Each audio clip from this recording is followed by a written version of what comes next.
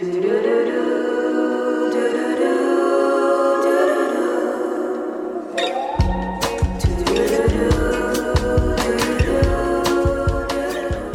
to Maison Fleur, the podcast. I'm your host, Molly Hill. This podcast is all about natural living and how to get there without stressing out. We'll discuss easy tips to help create a healthier home, natural ways to care for our bodies, and so much more.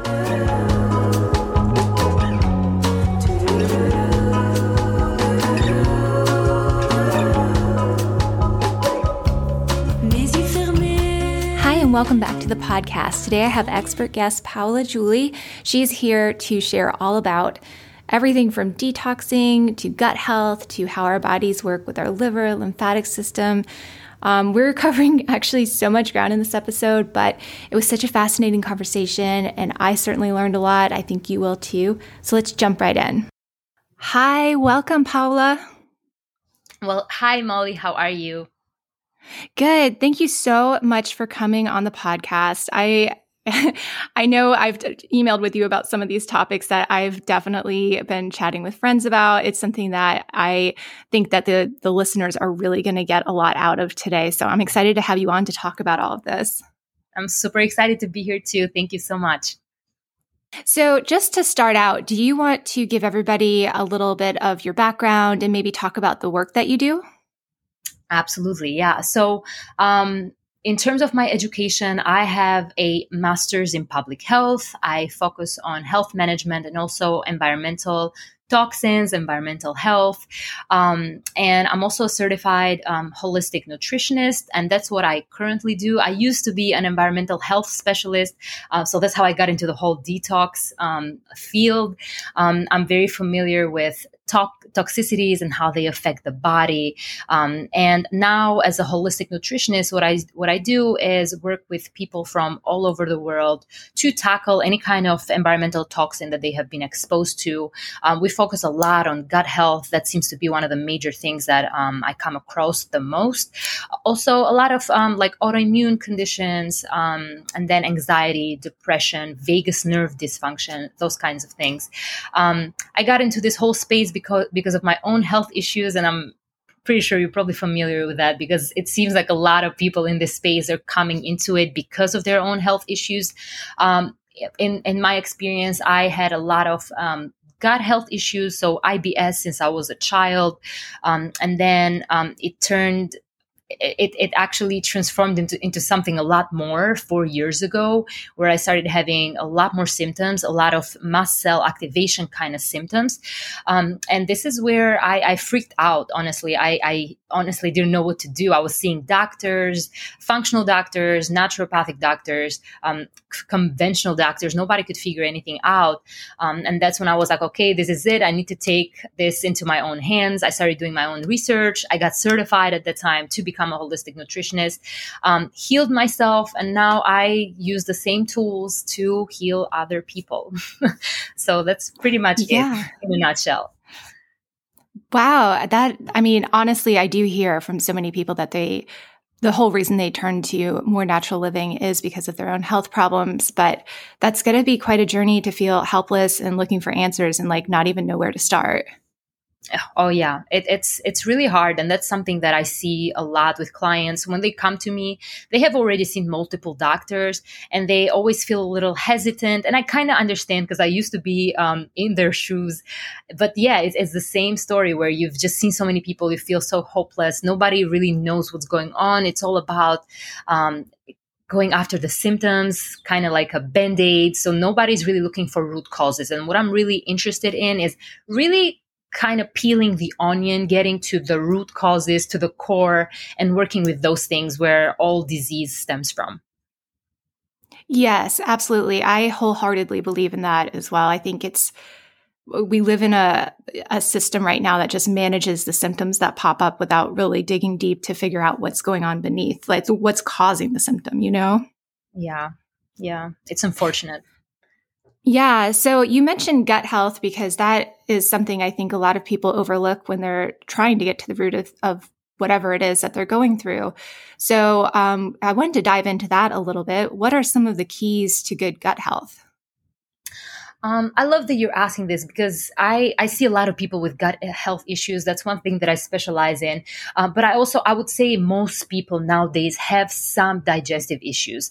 And it truly really boils down to just so many environmental toxins that we are exposed to, especially pesticides. And there's a lot of research coming out on this, on how pesticides negatively impact the gut microbiota. So that's a huge one. But then there's also lifestyle. That's one thing that I like to focus a lot with my clients. I know supplements play a role. A lot of people love supplements and they're talking about L-glutamine and all different bunch of stuff to heal leaky gut. But really, that's not a sustainable option. It's not something that we should encourage to do long term. What we really want to do is focus on lifestyle. And what I mean by that is really teaching people to be more in sync with the sun. And the reason for doing that is because it really helps with the circadian rhythm. When you have a robust circadian rhythm, you're going to sleep better. You're going to have better hormone health. Now, when you're sleeping better, sleep is amazing because it modulates GI motility. And we need that to work properly. We need the migrating motor complex, which is the contraction in the small intestine, to work properly. We need peristalsis to work properly. This is in the large intestine, so that we can move all toxins out of the body, move any waste from the food that is being ingested. All of that needs to work very well for the digestion to work well. Another thing would be really teaching people to eat in a rested state. We need people not to be rushing. I see a lot of people eating in their cars and just running around, never paying attention to what they're eating, or being on their phone, watching TV or whatever. They're not present. We really need the brain to know that food is coming so that the body can be prepared for that rest and digest phase. That is very important because this is a time when the body starts producing digestive enzymes, and we need those to work properly. One of the biggest problems that I see nowadays with people, especially with SIBO and parasites, candida overgrowth, they're not chewing their food properly. They're eating really fast. Digestive enzymes are not being produced the way they should. So the food is just going through the small intestine, not being broken down properly. So there's a lot of fermentation going on in there when it shouldn't. And this is when we see a lot of bloating, and you see people complaining that they look 6 months pregnant and all of that. So we really need to work on that, teaching people to basically sit with their food for a little bit, take a few deep breaths before they even start to eat, to really stimulate the digestive juices and promote a healthy digestion. So this would really be my top tips. Another one would be not drinking any liquids while eating. And I'm going to put that out there because I see a lot of people doing this. And a lot of people ask me why, because I see people drinking alcohol and drinking water and whatever. We don't want to be drinking liquids while we're eating. The reason for that is because it dilutes your stomach acid, and we need that to be optimal. It's very important not only for triggering pepsin, which is an enzyme that breaks down protein, but it's also important because it sterilizes everything that we're eating. Any bacteria that's coming in with the food, candida, or even parasites. So we need that to be optimal as well. So those three would be my top recommendations for anybody, really. Yeah, that makes so much sense, especially about just, I think about if you know the food's coming, if you're smelling it, if you're paying attention to it, you get really hungry and you get that sense in your stomach, and you can even feel it in your mouth, maybe more saliva. So I think, just sitting in front of a TV or scarfing down something quickly in your car, it doesn't really get you in the state where you're ready to eat. Correct. Yes, absolutely. If somebody is wondering, if their gut health is off, what are some of the signs and symptoms that would be a big red flag to them that something's off with their gut health? So it's important to, first of all, mention that it needs to be something chronic. So if, let's say, once in a while, like every 3 months or so, you get acid reflux, that can be normal. That's normal, because a lot of people freak out from something like that, but that's normal. Maybe you had a big meal, a fatty meal, and that caused acid reflux or GERD symptoms. That is okay. Now, when you're dealing with something that comes and goes and it's common, maybe you have it weekly or monthly. Now, this is a problem. And symptoms that I would look for would include bloating, because this is a huge one. A lot of people complain about that either after eating or just progressively getting worse throughout the day. Another one would be, again, acid reflux or GERD, if this is very frequent.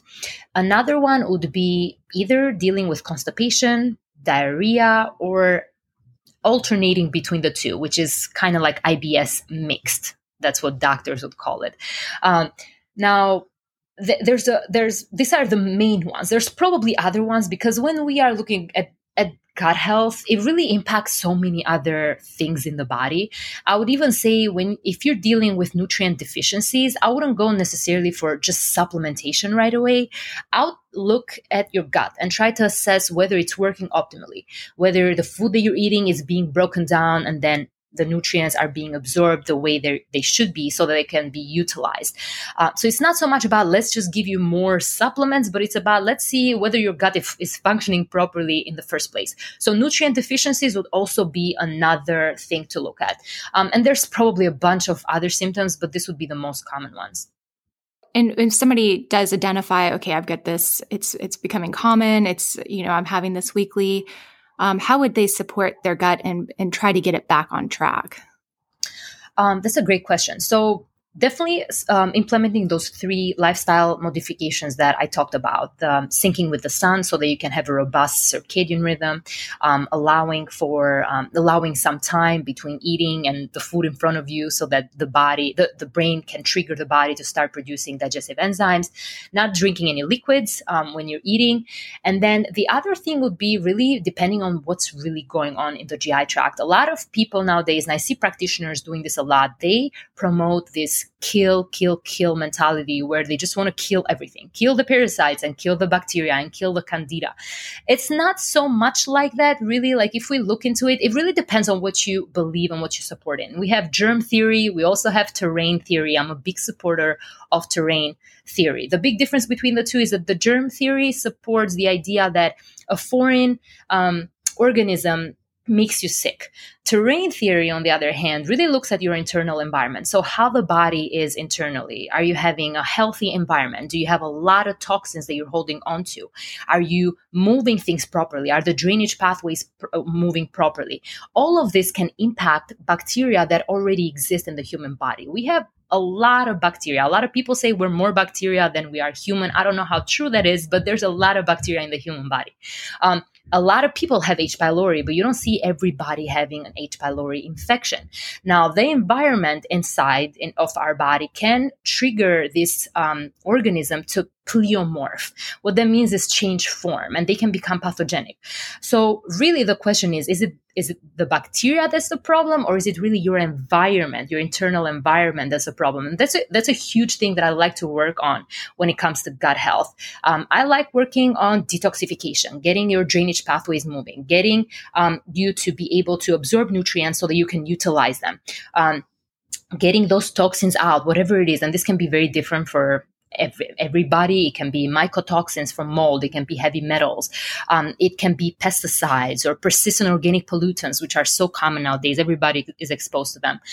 So this is really what I like to go after, fixing that internal environment, which then helps this pathogenic bacteria recede so they can go away. Yeah, that makes so much sense too. So I didn't include this in my questions, but would you mind talking a little bit more about the circadian rhythm and also like trying to get, there's a lot of information out there about how to sync with it, but some of it's very basic, like when you first wake up, go outside and get direct sunlight for 15 minutes, up to more advanced things that I've read about. But what are some of the basic ways that people can just begin to work with that? Yeah. So really it's how we were supposed to live naturally. But I think nowadays everything we do is just so unnatural because we're indoors most of the time, whether we're working from home because of COVID or maybe we are at work and we're under artificial lights all day long. So we're missing that sunlight, all the different wavelengths that we can get from the sun. It's not just the light that we see. There's also light that we do not see.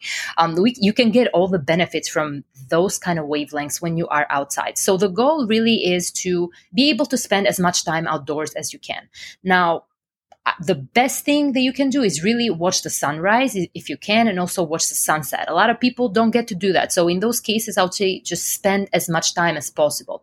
If you're somebody that spends a lot of time indoors under artificial light, make sure that you are wearing blue light blocking glasses so that you can block that blue light that is coming from your phone or the computer, because that's not natural. You're not supposed to be in an environment like that. And then taking 5-minute breaks during the day, every 2 hours or so, to just step outside and gaze at the sky. If you want to do it the other way, which is the optimal way, where you get to watch the sunrise and the sunset, that is amazing, because once you start doing that, and you're watching the sunrise in the morning, that really, what it does, it resets your circadian rhythm.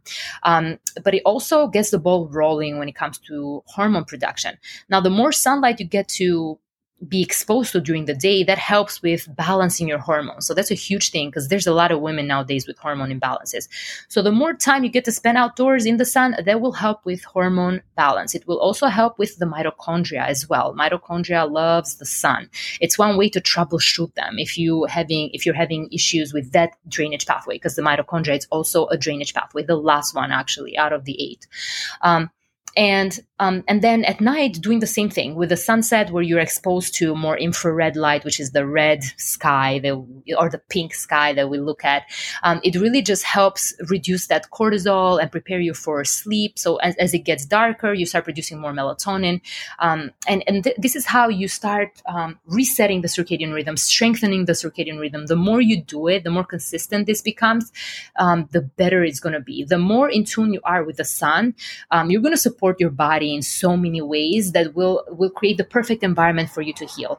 When the circadian rhythm is dysfunctional, which is with most people, it's going to be almost impossible to heal no matter what you do, whether it is supplements or diets. You really need this to be very robust for you to be able to heal at a cellular level.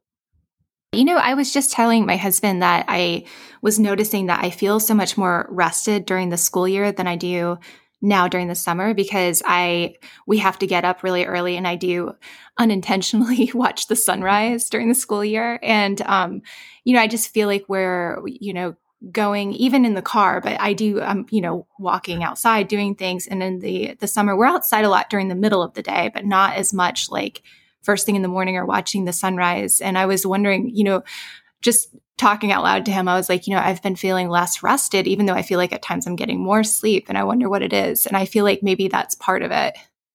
Yeah, it can totally be. Yeah. Once you get in sync with that, it really helps many, many things. And it'll take forever. That'll be like a whole other episode to just talk on that. But it really supports you in so many ways. It's so powerful. But in your case, I'll say if you're not getting to do that, you can do the 5-minute sun breaks. That'll be a good way to do it. That's what I do as well. I don't get to catch the sunrise. I do catch sunset on most days, but I do get a lot of time outdoors, just sun breaks every 2 hours or so. Yeah, that's great advice. Diving into, you're right, because that could be a whole podcast episode, because I feel like now I have like 10 other questions about it. But I'll stay on track here. So I kind of wanted to talk about the detox protocol. You talk a lot about that on your Instagram, and it's so fascinating. And I feel like it's something that so many people, they might have a little bit of information and know something about it, but really not have a good understanding. So first, what does it mean to detox? I love that you're asking that, because I think there's just so much misconception around that. A lot of people think of detox as detox teas or green juices, all of that, like whatever marketing is being done nowadays on social media. But that's not really what detoxing is. And there are 3 phases to detox. That's how I like to describe it. The first one is really avoidance. And this is the easiest one to do. It's free. All you got to do is just try to stay away from toxins as much as possible. If you're buying products that you'd buy regardless, try to make sure that they don't have toxins in them, whether this is cosmetics that you're putting on your body or filtering your water. That's another one that is super important. Making sure you're getting a good filter, not drinking tap water.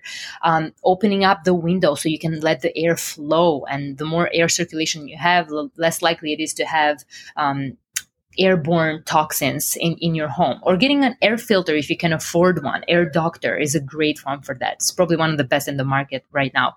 The reason why I say that is because it's the only one that can actually trap mycotoxins, which is a huge issue nowadays. So making better choices when it comes to reducing the exposure, that would be my first step. The second step would be drainage pathways. We cannot do any detoxification program or protocol if the drainage pathways are not working properly. And what do I mean by this? There are 8 drainage pathways in total. The last one is the mitochondria. The first one is the colon, and then we move to the liver. We have the bile ducts, we have the lymphatic system, the lungs, skin, lymphatic system, and then the mitochondria. All of these different systems or organs, what they do is they're kind of like highways. This is where all the toxins, the trash is gonna be removed through. So we want to make sure that these pathways are open, they're flowing, nothing is getting stuck, because if they are, we won't be able to get rid of anything. Now, the most important pathway is the colon, because this is where ultimately most things will drain into.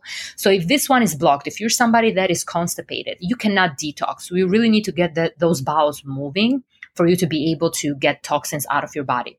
Another thing would be sweating. That's huge as well. We have different ways to get rid of toxins. It would be through the feces, so pooping. It would be through your urine, tears, saliva, and sweat. So if you can get these fluids out of your body as much as you can, even feces contain a little bit of fluid, a little bit of water. This is how you're going to get rid of toxins from your body. So we really want to support all these drainage pathways to get these fluids moving. And then the third phase, which is more active, and not everybody is ready for this. That's why I always like to do things in order. I never put a person through a detox protocol if they're not doing the first two steps, because it's worthless, really. The detox protocol is very personalized. So this would be more specific. It's not something I can dive into detail, because it really depends on the person. And I say that because when we choose binders, they are toxin specific. So if let's say we're talking about mycotoxins, clays like zeolite clay can be used for aflatoxin. They can be used for ochratoxin, but there are other mycotoxins that just don't work well with this kinds of binders.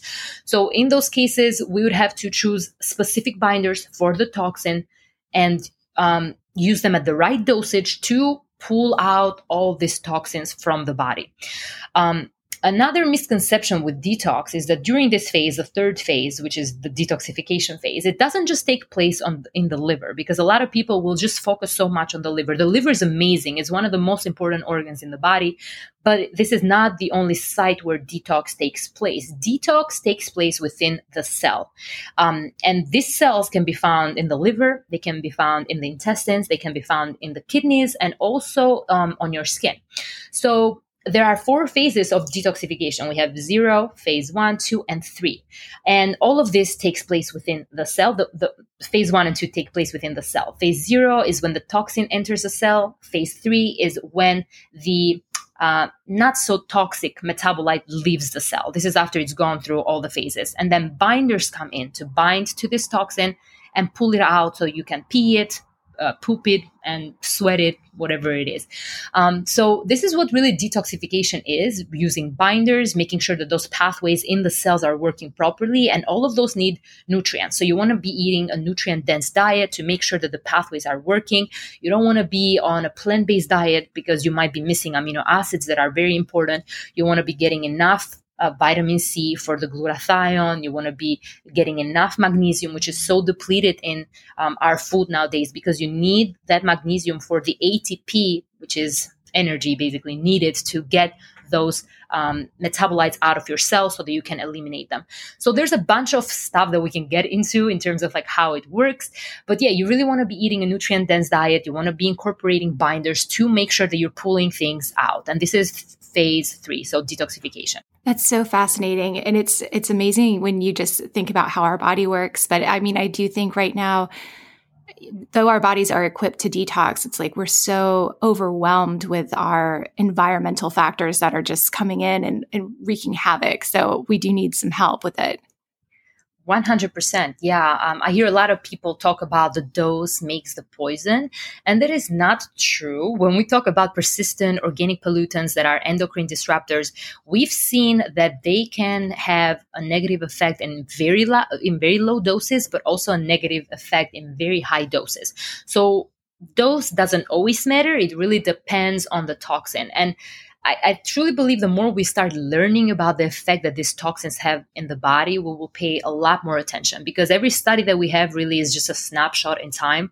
We haven't been able to look at humans over a long period of time to see how this mixture, because we're exposed to hundreds or even thousands of these toxins on a daily basis, can affect us.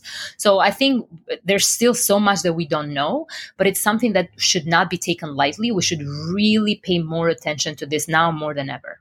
I totally agree. So if somebody's hearing this and they're like, wow, do I need to detox? What are some of the signs that you think someone should really take it seriously and look into doing a real detox? So I would say nobody can go wrong with a detox program. Now, this doesn't mean that you should go and do a 6-month detox if you don't need it, but you can benefit from even a 10-day detox if you do it properly. And what I mean by that is, again, avoidance, supporting those drainage pathways, and using binders. You need to use all of those things to really call it a detox program. Otherwise, it's not detox.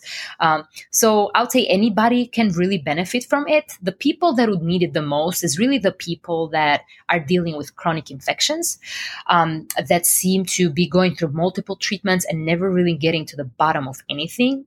The people that know, they're very aware that they've been exposed to environmental toxins, whether they have seen mold on their walls and they're aware that they've been exposed to it.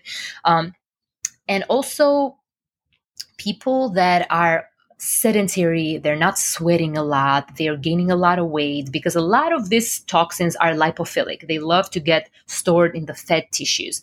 And even I would go as far as saying that somebody that is trying to lose weight should definitely incorporate some form of detox program into that weight loss program, because every time you're losing weight, you are releasing so many more toxins. This is the time where you're going to be the most toxic.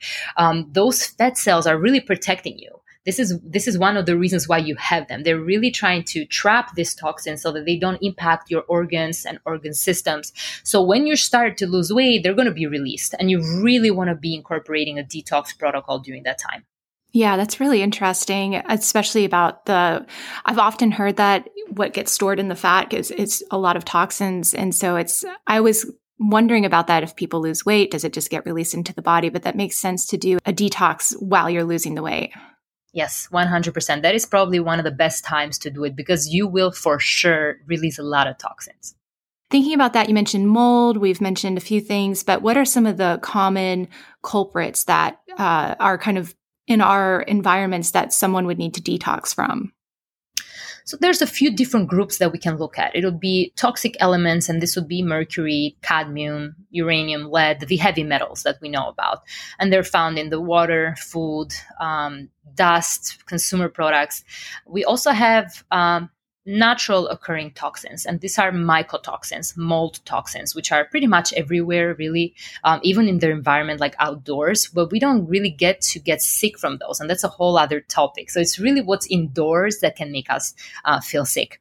The other one would be pesticides, and this includes fungicides, herbicides, insecticides. Glyphosate is one of the most popular ones. This have been found in very high amounts in fetal cord blood. We have studies from babies. I believe it was like hundreds of them found in fetal cord blood. And this is very concerning. Another one would be persistent organic pollutants. And these are very concerning as well, because they're everywhere in the environment. We're all getting exposed to this, and they're not going anywhere soon. Another one would be plastics, and these are also huge, like BPA, PVCs, phthalates. So yeah, there's a bunch of different toxins out there. It really depends. The culprit would really depend on what you have been exposed to. There are tests that we can do. We can test your urine. We can test the blood, hair. The only downside with this test is that we don't really know how much you're accumulating.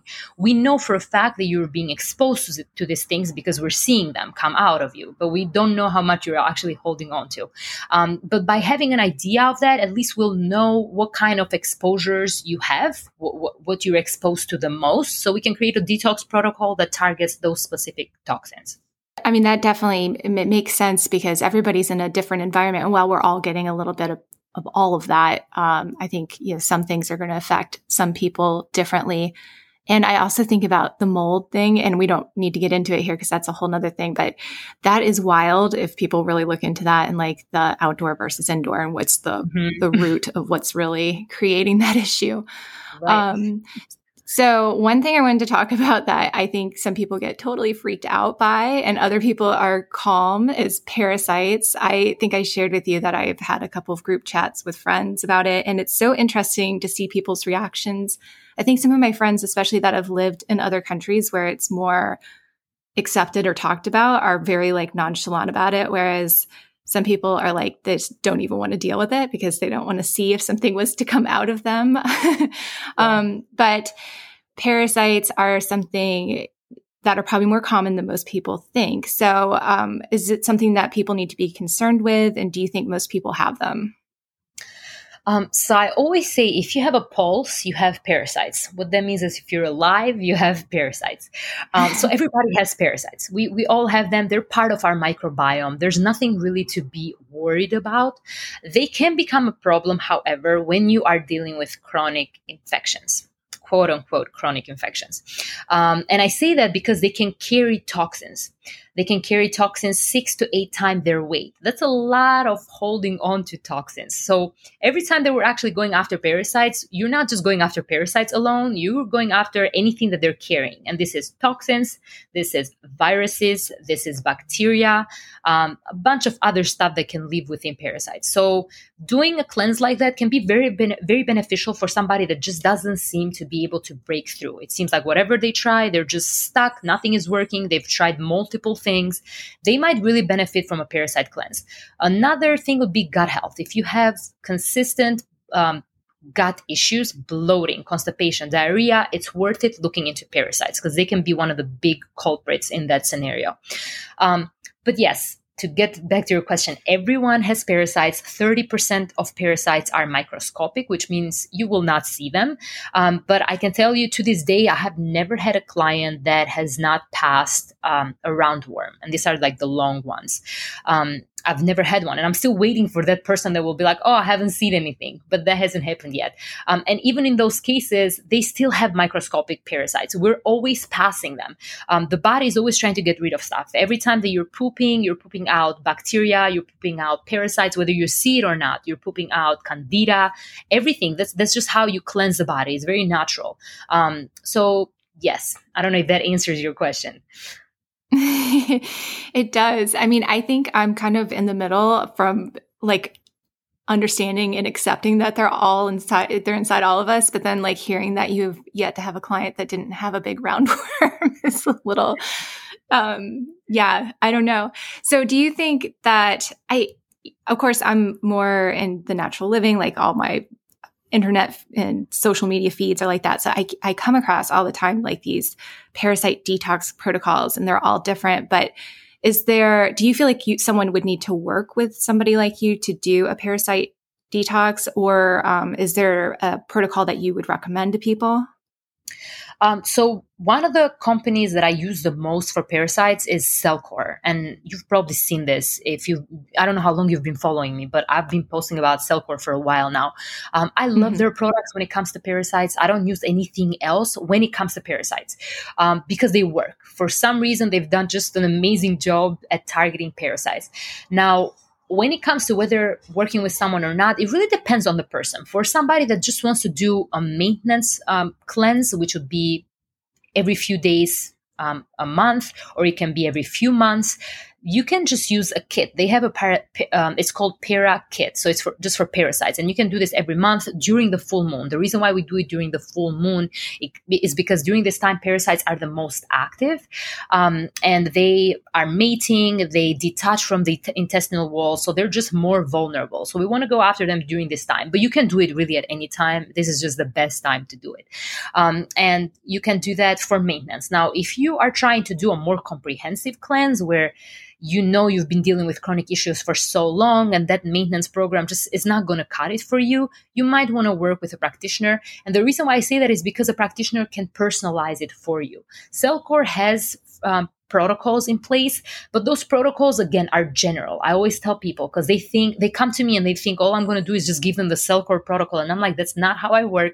Every protocol that I create is personalized to you. I will use Cellcore supplements because I love what they have for parasites, but the way I combine them, the dosage, how long you're supposed to take them, everything changes based on what we're dealing with, based on the parasite, based on the other issues that the person has. So in that case, it's more it's better to work with a practitioner than do it on your own so that you can do it right.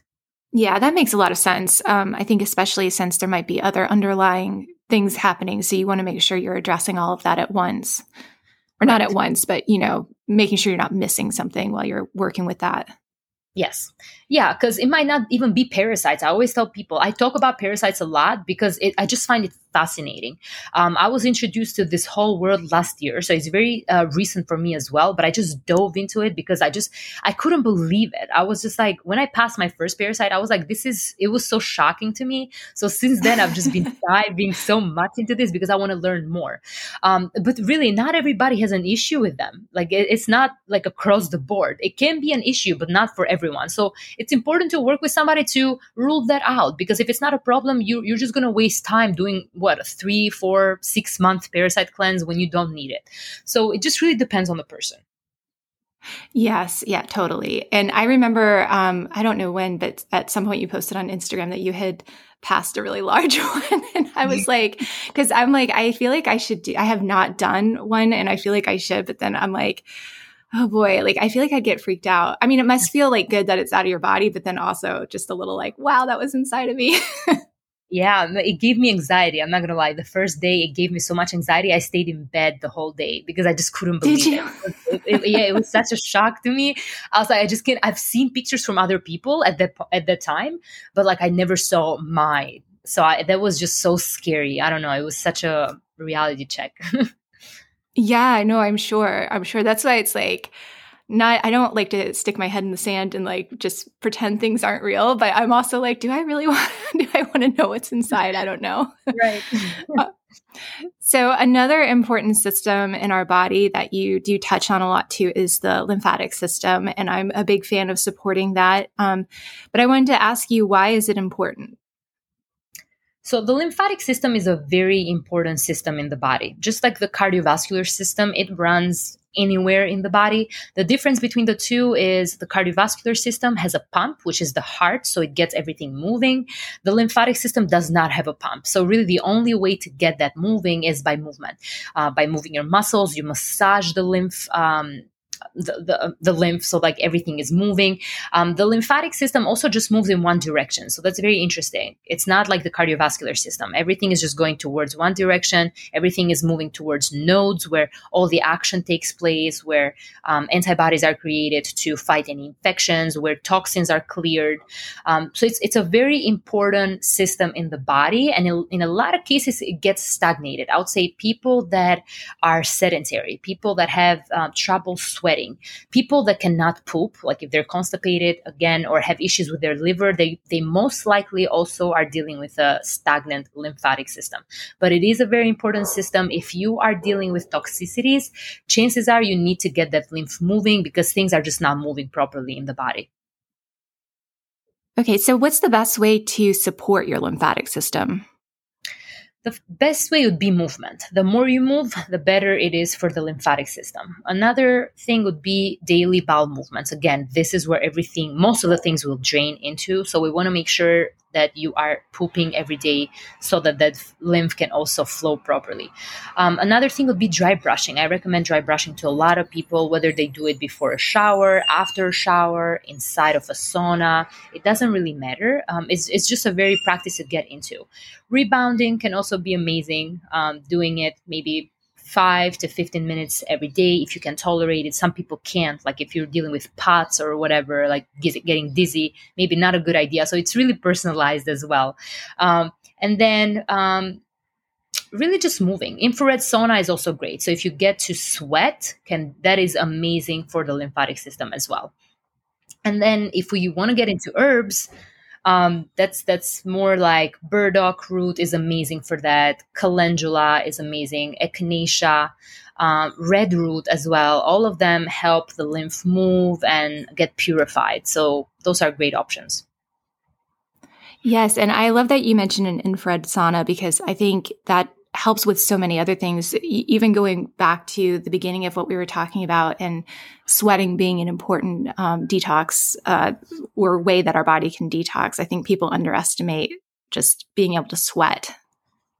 Oh yeah. Yeah. I don't think a lot of people care so much about that. Like they don't really focus so much on the sweating, or maybe they don't consider it as something that is important during detox, but it really is. I would go as far as saying that if you're doing a detox protocol, you really want to be sweating. You shouldn't attempt to do a detox protocol if you're not able to sweat, because a lot of toxins, they will come out through the sweat. And there are toxins that have not been found anywhere else but the sweat. There are studies on this where they checked blood and urine, hair tissue, stool, and they checked the sweat, and nothing showed anything but the sweat. So it's very important that we sweat, because some toxins, that's the only way they can get out of the body. That's so interesting too. But it's like if you didn't know that and it was just building up and you have no idea, because I hear people say like, I don't really get movement. I don't do anything to sweat, but I'm doing other things to detox or to make sure I'm keeping my, my bowels moving and things like that. But I do think sweat, because even some hormones can be metabolized through your liver and then you pass them. But sweating can actually assist with that and help detox some of the stuff even quicker. Absolutely. Yeah. It should be a daily practice if you can, really. And it doesn't have to be an infrared sauna. I know many people cannot afford one. They don't want to spend money on it. That's totally fine. You can just work out, like it's easy. Just do something that's free. Work out, sweat as much as you can that way. That's fine as well. And if you cannot sweat like that, you can also just do a warm bath while you drink, let's say, ginger tea. That can also stimulate sweating. Oh, yeah. That's a great idea. So, and just before we end, I wanted to talk about the liver for a minute, because sometimes it's overrated, but I think some people don't understand fully the role that your liver plays. So I just wanted to talk about what the function is of our liver and how we can also support our livers. So the liver is a very important organ. It's one of my most favorite, but again, it's not the only detox organ, because most people think that's the only one. That is not true. It does support detoxification. A lot of detox takes place in the liver, but it has hundreds of functions. It creates proteins. It stores fat-soluble vitamins, as well as B12, iron, copper, and it also regulates blood sugar. So there's these are just a few, but there's just so much that the liver does. I think it's like 500 different functions or something like that. So it's really a lot. It's a very important organ. It's the only organ that can regenerate itself as well. So that's pretty cool too. And I would say really the biggest way that you can support the liver would be to just avoid toxins as much as possible. And this includes alcohol. A lot of people drink alcohol.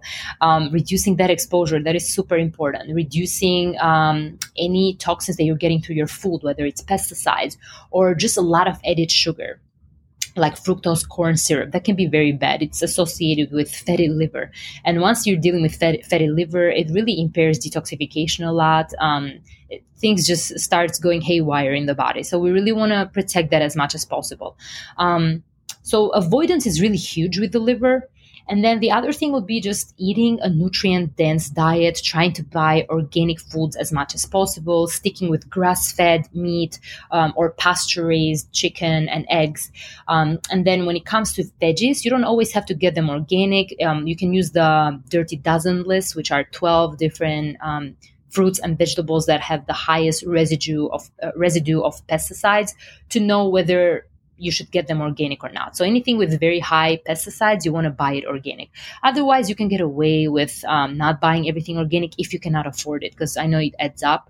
But that's important. You really want to make sure you're having a nutrient-dense diet, very low in pesticides and other environmental toxins. And then In terms of supporting it with lifestyle modifications, it would really be, again, going to the bathroom because the liver produces bile, which is stored in the gallbladder and then released into the small intestine. Now, bile, it does help with fat digestion, but it also has antimicrobial properties. It also carries a lot of toxins. And the bile goes through the gallbladder into the small intestine and then the large intestine for elimination. When it's not eliminated, because let's say you're constipated, you're not going to the bathroom for days, it's just going to be reabsorbed, and you're going to reabsorb a lot of things. It could be hormones, it could be toxins. So you really want to make sure you're going to the bathroom, I would say 1 to 3 times a day, to make sure that you're clearing everything out. That is very important. Now, are you a fan of any of the supportive herbs or teas like dandelion root or milk thistle, things like that? Yeah, I love them. I think dandelion root is amazing. Milk thistle is amazing. Curcumin is also very good. Burdock root is also great. Ginger. I would say the bitter herbs, like digestive bitters, that's what they really do. When you're having digestive bitters, they stimulate the liver to start producing digestive enzyme, bile, and then digestive enzymes in the body, other ones. So any digestive bitter that tastes bitter. This could be ginger as well, or orange peel. All of those can stimulate the liver. So all of those can be great for the liver.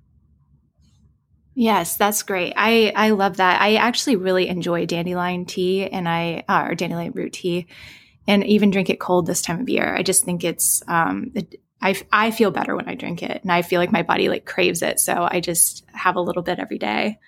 Yeah, it's amazing. Especially for somebody with constipation, it works very well. People with constipation have a very stagnant gallbladder bile flow, and dandelion root tea really helps with that.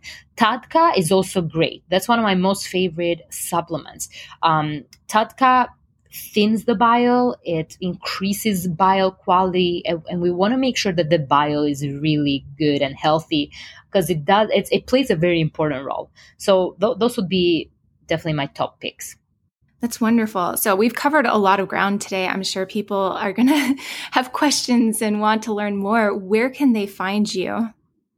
The best place to find me is on Instagram. That's where I connect with people the most. I have LinkedIn and all of that, but I don't really use them. So Instagram would be the place to go. It'll be my first name and last name, PAOLAXHULI. Yes, and I'll link that in the show notes. And you do post so many helpful, just like both in your stories and on your feed, actually. You have a lot of helpful information that can help if somebody has questions. And if somebody wanted to work with you, could they just reach out to you through Instagram? Yeah, they can just send me a DM on Instagram or use my link to book a call with me, whatever works for them. But yeah, that'll be definitely the best way to get in touch with me. Great. Well, thank you so much. I feel like I could have talked to you for probably twice as long about some of these things. Awesome. Yeah, thank you. This was wonderful. I love doing it.